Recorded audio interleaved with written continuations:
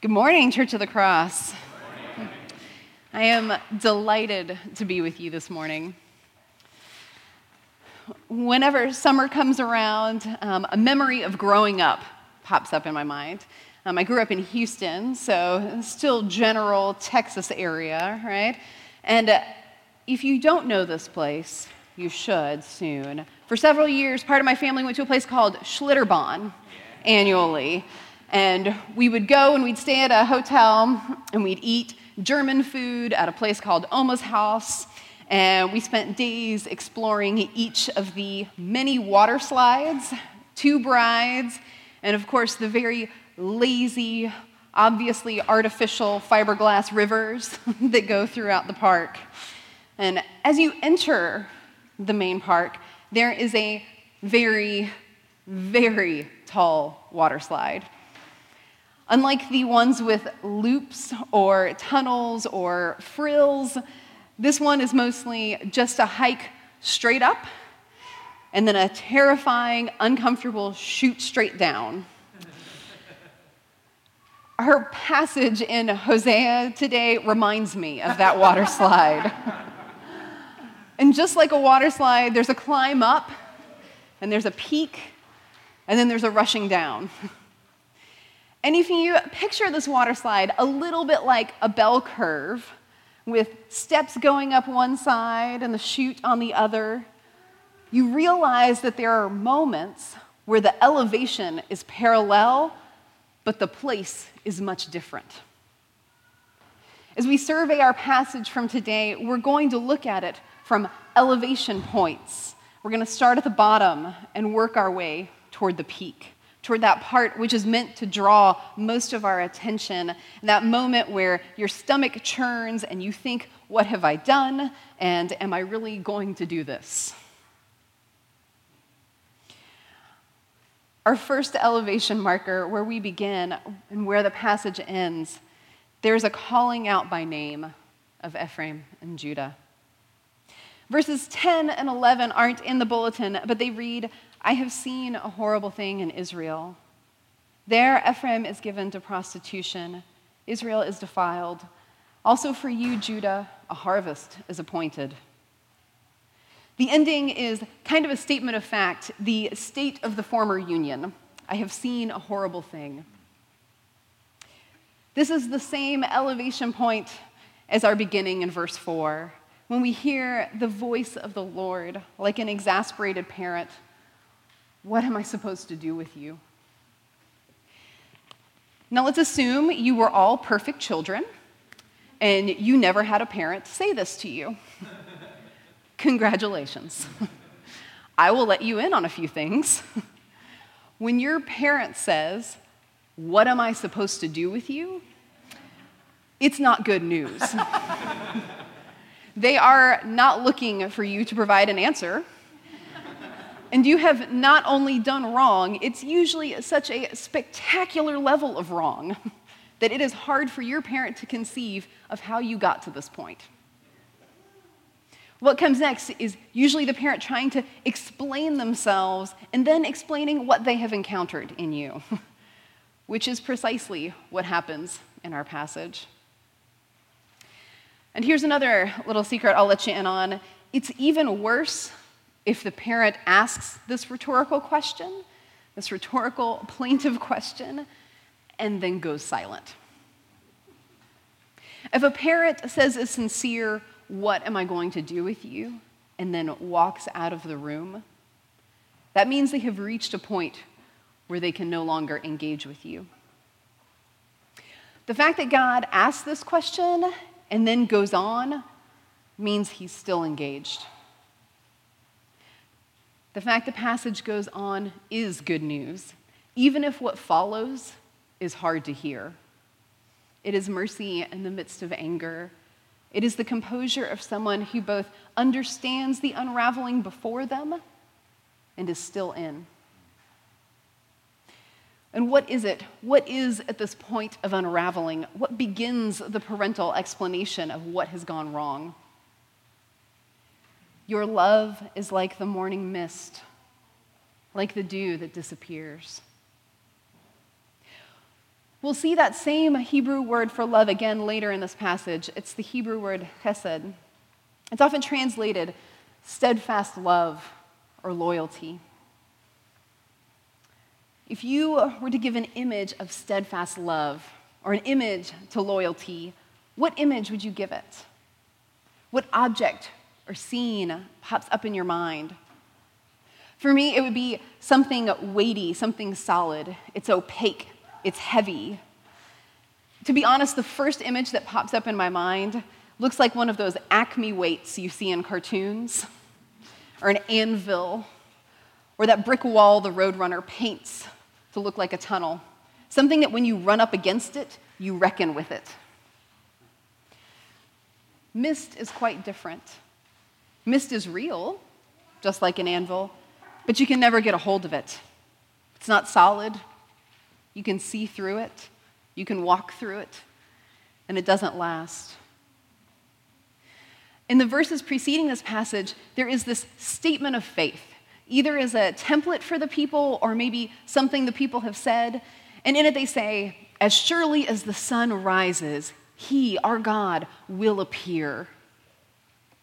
God will appear like the sun, and your loyalty, Ephraim and Judah, is like the mist that evaporates as soon as the sun comes out. At our first elevation, the descent of horrible things locks eyes with the God who parents us. And in this locking of eyes, God doesn't turn and walk out. He continues on. He engages. Where do we need to receive the engagement of God today? Let's move up to our second elevation point. If the first is marked by God naming his wayward children, the second elevation is marked by violence. There are two types of violence in this passage. The violence God perpetuates through his prophets, and also the violence the people perpetuate through their priests. In verses 7 through 9, it's unclear to scholars what specific features of cities and acts of specific violence, metaphorical or literal, are being called upon here. There's not a lot of consensus. But there are, to modern readers, the comparisons to Israel's folly here suggest political treachery with religious motivations, violence, and murder, all with the collusion of priests. It's a picture of the society coming apart. So we have this violence, this unraveling of the people. What makes the violence of God, which, by the way, is a deeply uncomfortable thought for many of us, what makes the violence of God different? First, in the language, the distinction between kill and murder is sharp. It is unlikely the bacon you ate this morning came from a murdered pig. The pig was killed. Malice was not in the equation. Killing, while it can be accidental, is represented here purposeful and yet not malicious. The murder that the band of priests commit here, either literal or metaphorical, was done for personal gain, like robbers, and done in wickedness in ways that are antithetical to the purposes of God. God cutting the people in pieces with his prophets, killing them with the words of his mouth. This is hard. It's not an image we enjoy. But as this passage and many others will tell us, the truth hurts. Proverbs 27:6 puts it well. It says, wounds from a friend can be trusted, but an enemy multiplies kisses. The truth hurts, but it's the kind of hurt that leads to healing.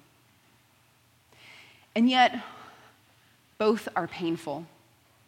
Having a broken bone hurts, period. But what if the bone was broken before? If your bone has been broken before and wasn't properly realigned for healing, you are at risk for what's called a malunion. It seems like it's healed. New bone has grown, but the bone has grown incorrectly. you're not able to function properly. The only way to treat a malunion is to surgically have the bone broken again and then altered and realigned. It's been mentioned in the sermon series this was a period of seeming gain in the northern kingdom, that this was not yet the hard times. New bone had grown, and yet it wasn't healed. The pain of receiving God's words from his prophets was real, yet medicinal. In 2012, Drew and I and our then one-year-old Isaac were applying to serve as missionaries in Thailand. And even before we married, we planned on serving overseas. We had done our site visit, we had connected with our future boss, and we were doing things like thinking about what the Thai word for push was, because we were trying for our second child and anticipated being overseas for the birth. It was exciting, and this is something we had set our course on for years. And then one day, we got a call from the missions organization. The field doctor would not accept us because of Drew's type 1 diabetes. There was no discussion, there was no recourse, no conversations to be had, no medical records to obtain. The field doctor had none of our medical documents, which would have shown him how healthy Drew is and how all we need is access to insulin and refrigeration. But it didn't matter. It was of no use. Once a field doctor had said they wouldn't receive you, it was over. Even in the phone call, there was a sense that this was the Lord's no. It wasn't the doctor who we disagreed with, or the agency who we wish had done things differently. It was the Lord. And it shocked, and it hurt. And that same day, we received another no, and this one was not from the Lord. That very day, I had an early-on miscarriage. And in a matter of hours, our vision for the future, our sense of what awaited us had passed away. And it's easy in the midst of pain to call it all unholy, to say that wounding, this violence, it's all wrong. It's all unholy, and it's all to be denounced. We look for who's to blame, or we look for sweeping statements about how things should be, and we want both not to feel the pain and protect ourselves from the possibility of feeling it again. In the moment of the bone breaking, the felt distinction between the holy wounding and the unholy wounding may be small, but their intention and their results are night and day. The pain is real, but God's wounding is medicinal. It will lead to life. God's harsh words from his prophets are the kind of hurt that leads to justice, as in here, God's good and righteous judgments going forth like the sun. And I love that the author brought back the sun imagery. Chapter 6, then, if you take those pieces, it reads a bit like, we trust God will come like the sun. And God's saying, yeah, but the minute I appear like the sun, your love evaporates. And then guess what? The sun still rises. It reminds me of one of my favorite verses from 2 Timothy chapter 2. If we died with Christ, we will also live with him. If we endure, we will also reign with him. And if we deny him, he will deny us. Yet, if we are faithless, he remains faithful, for he cannot deny himself. The sun still rises. Even in the face of inflicting wounding words on his people, he remains faithful. The sun still rises. The light still goes forth. God cannot stop being faithful to his people. Where do we need to receive the wounding of our faithful God today?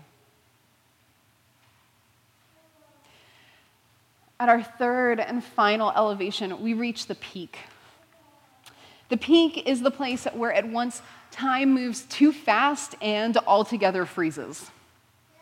It's the place in the parent's speech where you, the pugnacious child, want to interrupt and shout back, "What do you want from me?" It's the place where you stand at the top of the slide and you see it all and think, how did I get here? It's your best, most heart-pounding, most bewildering moment.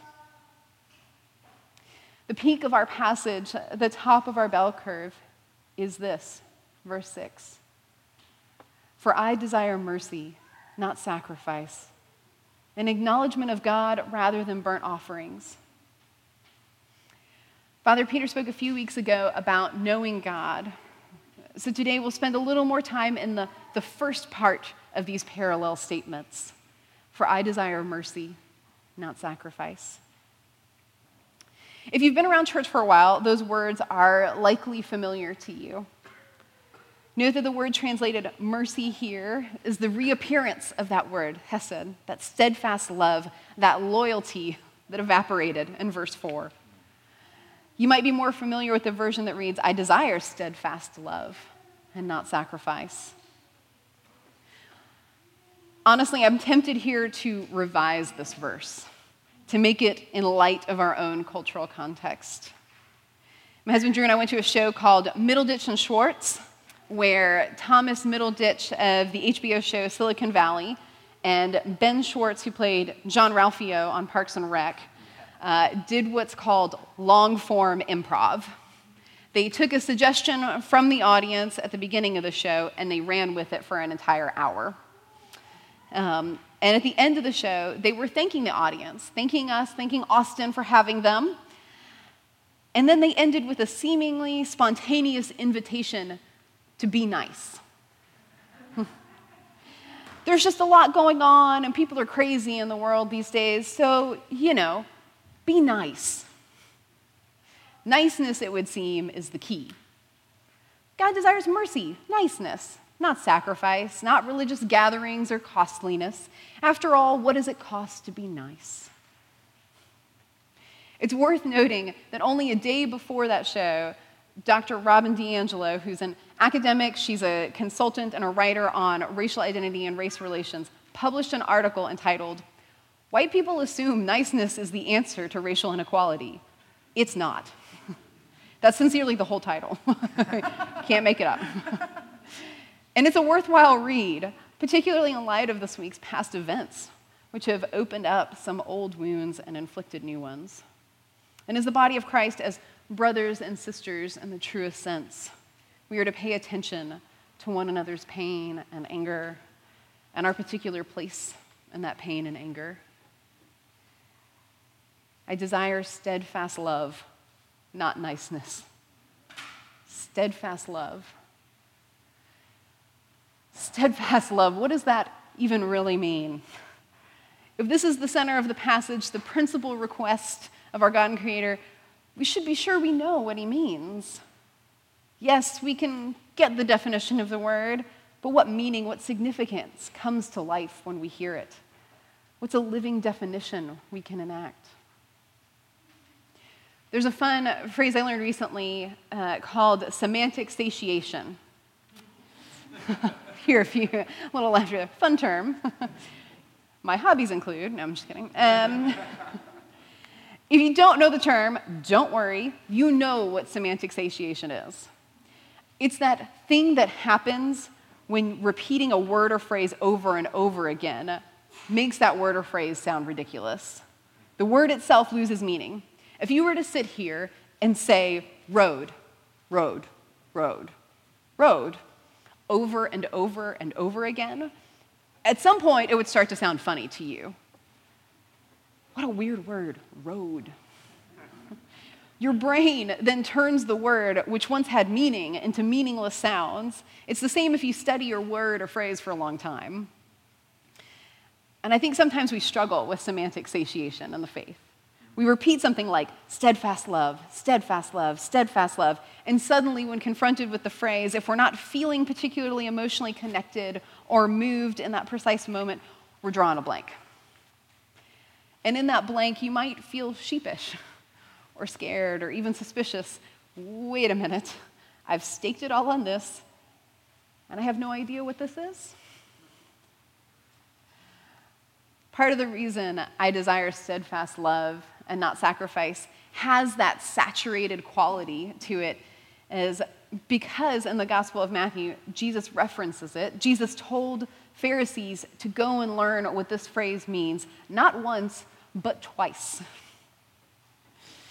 In one of these instances, we read in Matthew 9, while Jesus was having dinner at Matthew's house, many tax collectors and sinners came and ate with him and his disciples. When the Pharisees saw this, they asked his disciples, "Why does your teacher eat with tax collectors and sinners?" On hearing this, Jesus said, "It is not the healthy who need a doctor, but the sick. But go and learn what this means. I desire mercy, not sacrifice. For I have not come to call the righteous, but sinners." Just like in Hosea, we see the healing intention of God alongside prophetic rebuke. In the same invitation, not to sacrifice to the visible expressions of religion, but to mercy, to steadfast love. I haven't seen this, and nor have I created this, but I would really enjoy seeing a Venn diagram comparing, on the one hand, the people of Israel in Hosea's times, and the Pharisees of Jesus' time. I don't read the book of Hosea and think to myself, obviously, Pharisees. Religious leaders who are so deeply committed that they make up rule upon rule to keep for themselves, to keep themselves clean. If I were to take the wayward people of God in Hosea and their obviously adulterous ways, and then set them alongside the Pharisees and their micromanaged zeal, isn't it odd that God would speak the same word to them both? Go and learn what this means. I desire steadfast love, not sacrifice. In her novel, Pachinko, Min Jin Lee tells the story of 4 generations of a Korean family, beginning in 1910, the same year Japanese occupation began in Korea.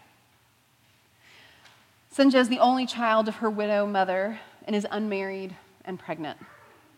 Her pregnancy is kept secret between her and her mother. Her mother runs a small boarding house, and a pastor named Isak rents a room. Isak was reading the book of Hosea the morning he learned of Sunja's pregnancy, and he had a sense of clarity that he believed to be from the Lord, that he needed to ask Sunja to marry him, to give the child his name, and to love them both. There's an interesting exchange I'll read for you that they have as they talk about getting married. Isak asks Sunja a question. Do you think you can love God? It occurred to Sunja that he'd ask her something like this, and she'd given thought to this God that the pastor believed in. Yes, she said, I can. She realized that the marriage had a condition, but it was easy to accept it. There was no way for him to test her devotion. How do you prove that you love God? How do you prove that you love your husband? She would never betray him. She would work hard to care for him. This she could do. When confronted with love or the question of love, we have this tendency to try to break it down into its pieces, pieces we can understand, small parts that we can name, small parts that we can control. Right? We even sometimes do this in church. We're like, well, how is Hesed different from agape? And maybe there's a little bit of a distinction here that will suddenly unlock it and make my checklist clear. Items on a checklist that we can see, sacrifices, being nice, proofs of our love. See, we did it. We kept the commands. We did our part. And these checklists do eventually reveal themselves. They reveal themselves most clearly when something goes wrong, when we're challenged, when we find ourselves back in the place of the child protesting, what do you want from me? I kept the law. Now leave me alone. Leave me alone. And here we arrive at the heart of it. A sacrifice you can make alone. A checklist is one-sided. You can offer niceness without involvement. but God wants to be involved. He does not want to leave you alone, ever. God doesn't need something from us. He doesn't care if we're a religious people. He doesn't need us to light candles and prep sermons. In Psalm 50, he says, "Not for your sacrifices do I rebuke you. Your burnt offerings are continually before me. I will not accept a bull from your house or goats from your folds. For every beast of the forest is mine, the cattle on 1,000 hills." And this is my favorite part. "If I were hungry, I would not tell you, for the world and its fullness are mine." The steadfast love God desires is not something he wants from us as though we own it and now he wants us to give it to him. It's not the mist, but it's also not an anvil we carry around and lug to the altar. It's loyalty. It's love in flesh and bone. It's you. It's you, the wayward nation. It's you, the self-righteous. It's you. Our love only exists in flesh. Theoretical love is not love, it's theory. Our love only exists in flesh. The steadfast love God desires is a love we share in. We share in Christ's body, and his spirit dwells in our own. Rather than being a love offered alone, it's the kind of love that becomes a place where we can meet and be together. The kind of love that when we're broken, we come to him for healing, even if it was God who did the breaking. When we're in trouble, we look to him for rescue, even if it was following God that led us to the darkest valleys.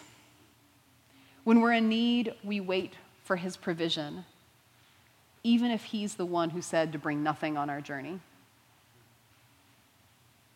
Where do we need to receive and reflect, to share in the steadfast love of God today? Later in our worship, we're going to be invited to the table to a meeting place, a place where we can share in steadfast love.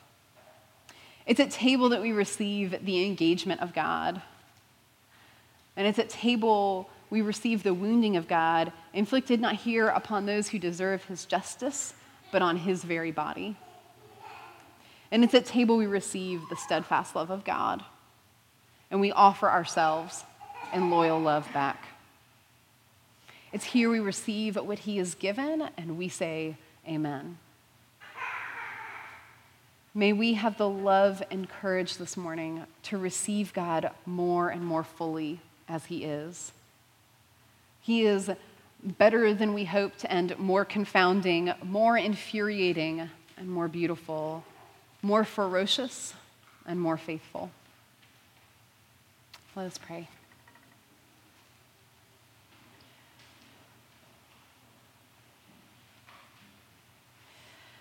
God, we ask that you pour out your Spirit upon us today.